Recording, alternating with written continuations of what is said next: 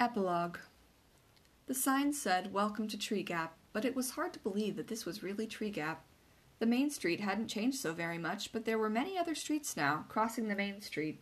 The road itself was black-topped. There was a white line painted down its center.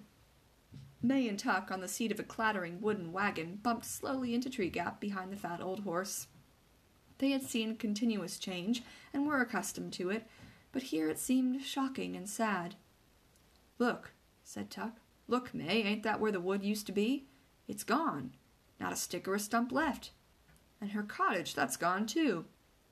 It was very hard to recognize anything, but from the little hill, which had once lain outside the village and was now very much a part of it, they thought they could figure things out.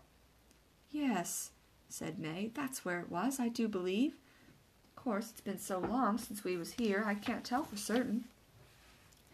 There was a gas station there now. A young man in greasy coveralls was polishing the windshield of a wide and rusty Hudson automobile.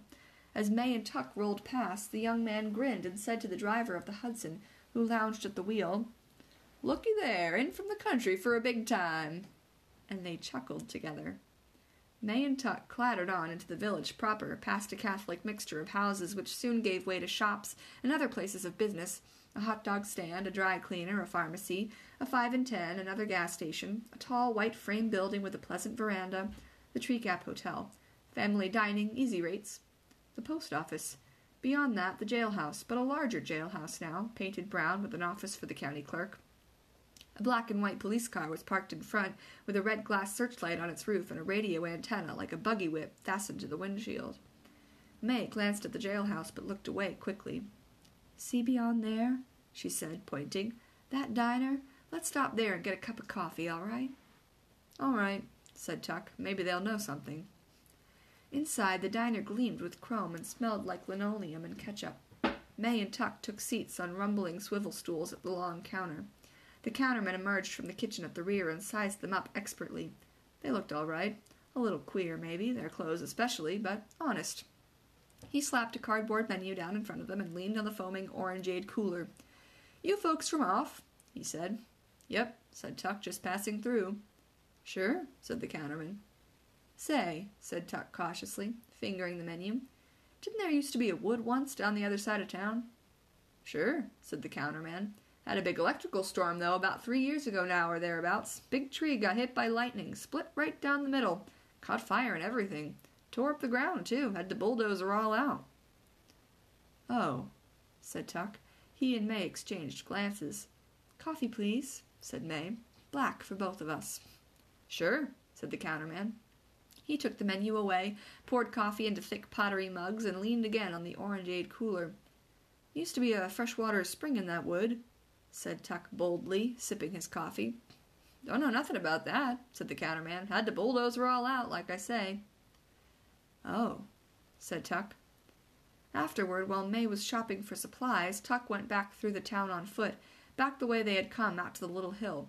There were houses there now and a feed and grain store, but on the far side of the hill, inside a rambling iron fence, was a cemetery.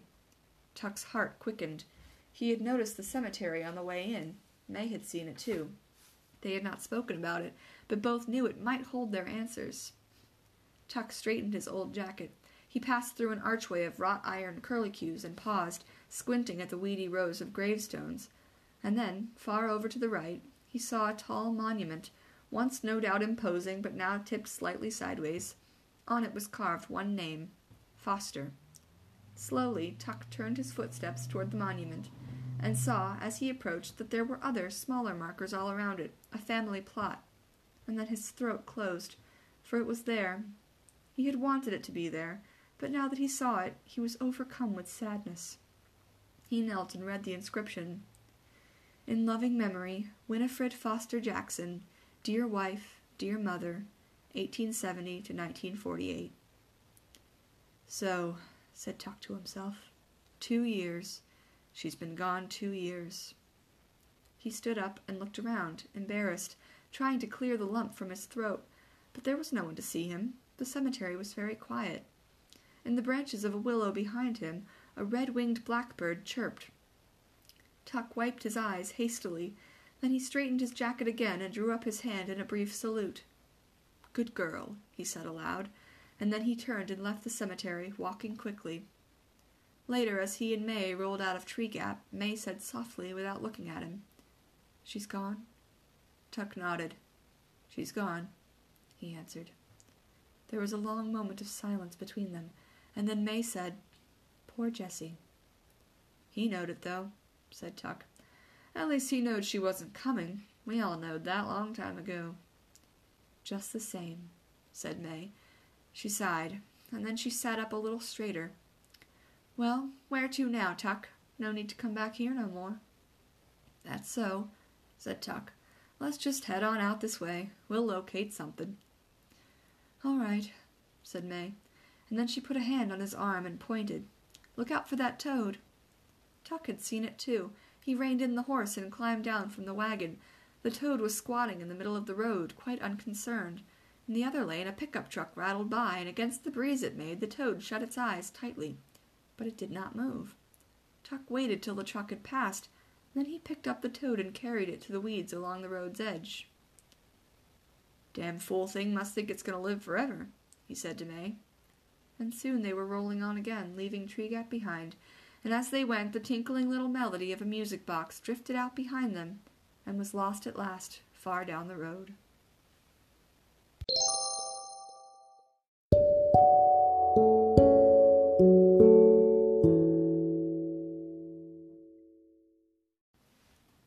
And that concludes Tuck Everlasting by Natalie Babbitt. Thanks for listening, everyone.